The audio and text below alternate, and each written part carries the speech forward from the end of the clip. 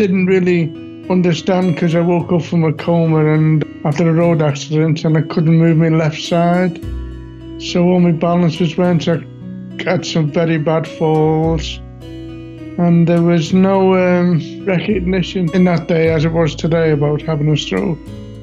I was young and I managed to manage it rather than overcome it, because I don't think you can overcome it once you've had a stroke, and that really, the mental health issues of it, you can learn to manage them.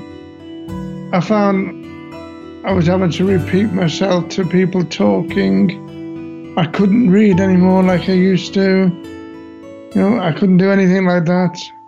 What I'm trying to do is keep myself active where I'm in a place where there's no pressure. I would try and keep on going, try and keep on with the groups and that, because it's in an environment where I don't have to prove anything.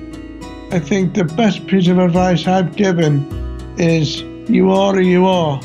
Be proud of everything you achieve, because you've probably had to work harder to get there, and accept your limitations. Hello and welcome to Stroke Stories. I'm Mark Goodyear. Since the 1970s, deaths from stroke have more than halved. But for those who suffered a stroke in the 70s and survived, recovery was tough. Stroke was then still largely misunderstood and stigmatised. Although diagnosis and treatment have come a long way, hearing from other people who've had a stroke can be very powerful for you if you're recovering. So we started Stroke Stories, the podcast, to seek out and to hear from stroke survivors. In this episode, we'll hear from Joey McAloon from Exeter, who suffered 2 strokes, the first in 1975. I was 17 when I had my first stroke. What had happened was I had a motorbike. I was a telegram delivery boy for the post office. That all stopped. I didn't really understand because I woke up from a coma and after a road accident and I couldn't move my left side. So all my balances went. I had some very bad falls. And there was no recognition in that day as it was today about having a stroke. There wasn't any care. Came up in a council house. We didn't have any money. I was unemployed for years. Every time I tried to get a job, once I put down I was disabled. I didn't understand why my personality had changed, and I didn't understand about the mental health issues that I've developed. I wasn't the cool and relaxed teenager I used to be before. I went to a little bit of physiotherapy, but the problem was that was the other side of Liverpool, and you had a couple of sessions, but that was it then. I was just left. You had to go and see a disabled resettlement officer at the job centre, but they were too busy. They didn't have nothing for you. So in the end, they didn't want to see me for years on end. I was young and I managed to manage it rather than overcome it, because I don't think you can overcome it once you've had a stroke, and that really, the mental health issues of it, you can learn to manage them. I found I was having to repeat myself to people talking. I couldn't read anymore like I used to. I couldn't do anything like that. And it's been a life really of total struggle. If I'm not in a comfort zone, then all the symptoms of things like aphasia come involved in that. But then aphasia wasn't even mentioned then. There wasn't much stroke awareness when Joey suffered his first stroke, and he had difficulties with finding good work during his recovery. I'd had a job on the buses in Exeter. I got made redundant because I couldn't drive the buses. I got a job as a taxi driver, but developed epilepsy, so I had to stop. I did courses in St. Louis College, did some courses in Durham and Hertfordshire and all that. But I just found that if I had somebody close to me, I could do the job, but I couldn't remember what to do sometimes. I think the first time I started realising about attitudes is when I started working for EDF Energy in Exeter. I started learning then that I had certain rights, being a disabled person. Like, they had a bit more protection. because before that, every time I'd gone for a job, when you wrote disabled on the application form, it was rejected. I think about 20 years ago,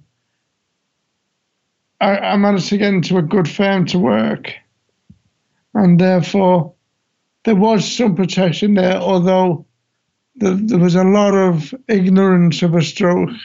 Nobody understood what you were going through. It was a bit like things like epilepsy, which unfortunately I developed about 18 years ago. At one time you were just shoved in a cupboard and kept out the way, but you were allowed to get more involved. But it was early days, really. There were still things said to me, like one day I was struggling at work and the manager came up and said, "How can you expect to earn more money if they're doing more work than you?" And that's discrimination. Or things like when I walk with a limp, people shouting across the road, "Get that stone out your foot."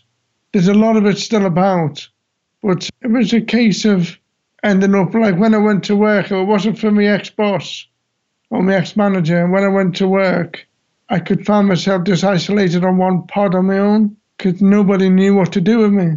Then it comes to the point where you start blaming yourself then. A number of years later, Joey suffered a second stroke. What I did was I'm a social club and I couldn't speak. An hour later, I managed to get some words out, but it just wasn't the same. So then I went into work the next day. I tried to ask somebody a question and it happened again. But this time I couldn't speak anything. I went to see my manager and my manager said to me, "Let's get you to hospital." So I went to hospital and my blood pressure was 214. At first they thought I'd had TIAs, but my doctor last week seemed to think it was a proper stroke I'd had again. And I went to all things like physiotherapy. I have to wear a special support on my leg now when I'm walking. I can't go to unfamiliar places. I couldn't get through the day without falling asleep at work. So I was medically discharged. I went back to try and do some volunteer work with the Stroke Association, but I couldn't do it. And then at the end of the day, I've been going to aphasia groups, which they've been encouraging. Joey has since found support in local groups. I didn't get any help back in 1975, really. This time when I had it done, I had physiotherapists come and see me. I went to neurologists. I went to a psychologist. None of that was there the first time. When I went to see Dr. Mudd, who's a stroke specialist at the hospital, he suggested going to aphasia, and I wasn't confident enough to go. Then somebody from Adult Wellbeing went along with me to the drop-in centre, and that was just a chance for us to chat and to let each other know what events were going on and things like that. And I enjoyed that because I didn't have to impress anybody. And when my speech from time to time has problems, I didn't have to worry about getting laughed at because people understood what I was going through. And since then we did a singing group at the Mint Church. That's every other week. We did creative arts. Today I've just come back from there now.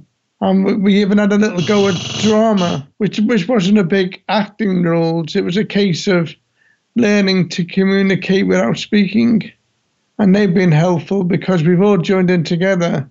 And I've loved it. I've also started going to West Bank Gymnasium at Exminster. I haven't got the confidence to go for work now because there's so many different problems I have, like lack of concentration. I had toilet problems. I've got epilepsy. I've got side effects from tablets. I can't stand. I can't lift. If I try to do these things under pressure, because there's no way in the world will I get the support can an employer give me the support I need. And when my doctor says I'll be a danger to myself and to others if I worked, I haven't got the confidence of going back into work now, really.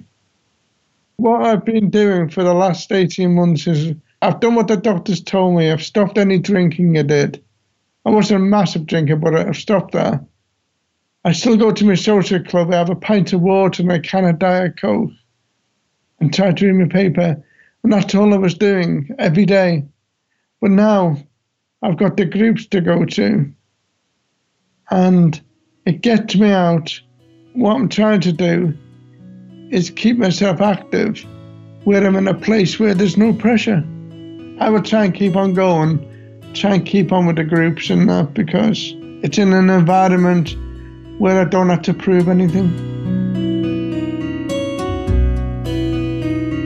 Joey had his first stroke at a time where support services were pretty much non-existent, but he doesn't dwell on that and now makes good use of his local community groups and services. Still to come on Stroke Stories, Joey explains what's missing for stroke survivors.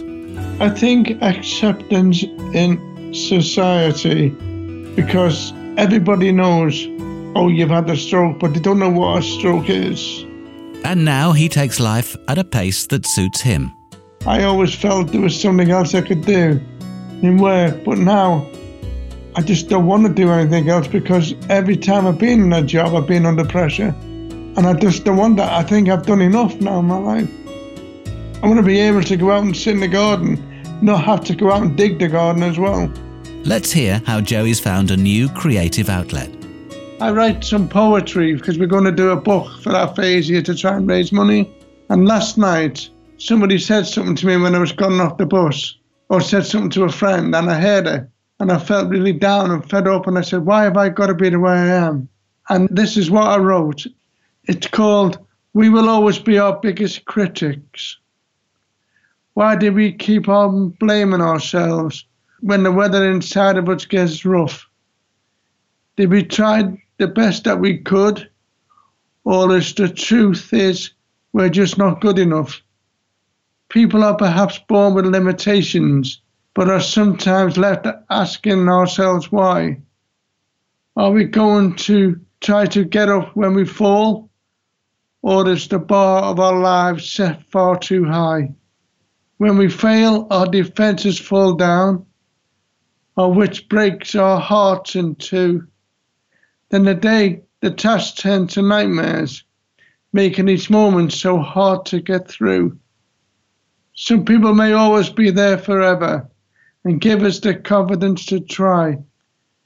Yet you tell yourself you could have done better, but you keep failing and just don't know why. I did some Christmas advent calendar and we raised a couple of grand for that dementia. And, you know, I can pick them off, like some people ask me to do some for a birthday for somebody and things. I can do that. But like I say, it was a case of, it's the feedback I get from it that keeps me going. Joey believes there's still a need for greater understanding of stroke survivors. I think acceptance in society, because everybody knows, oh, you've had a stroke, but they don't know what a stroke is. I think we need to have more awareness raised. I thought that aphasia was something like that develops after a stroke, but it doesn't. It's the symptoms of a stroke. And I had that explained to me. I went on a sailing ship called the Lord Nelson. It's like an old galleon ship. And what you do on there, you take an able-bodied person with you as a buddy and you support.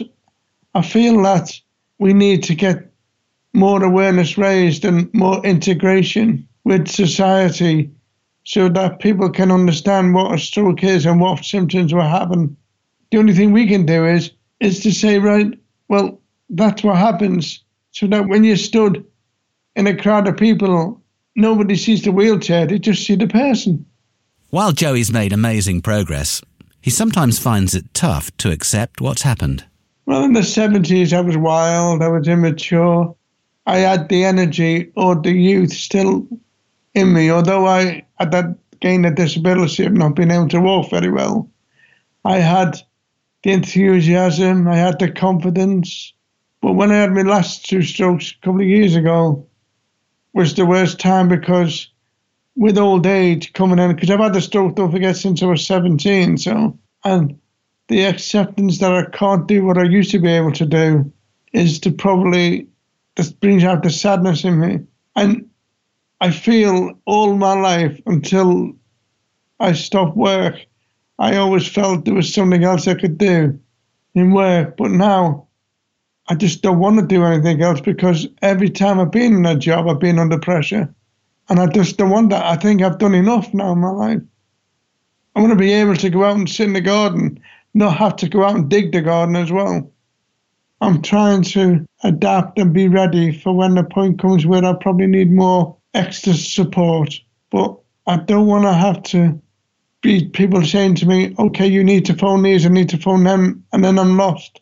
And I don't want to end up where it becomes a safe haven just to stay at home, because that can quite easily happen. I think I want to be able to know that in place as it gets worse, that things are already in place for me to seek, if I need to seek the help. I don't want to, like you say, find yourself in the middle of the ocean and find out you've forgotten the paddle. Finally, Joey believes you should own who you are. For a stroke survivor, I think the best piece of advice I've given is you are who you are. Be proud of everything you achieve, because you've probably had to work harder to get there, and accept your limitations. For loved ones, I would say that unfortunately this person or who has had in your family, say, who has had a stroke, may never be the same person again. But a simple I love you or a hold is something to encouragement.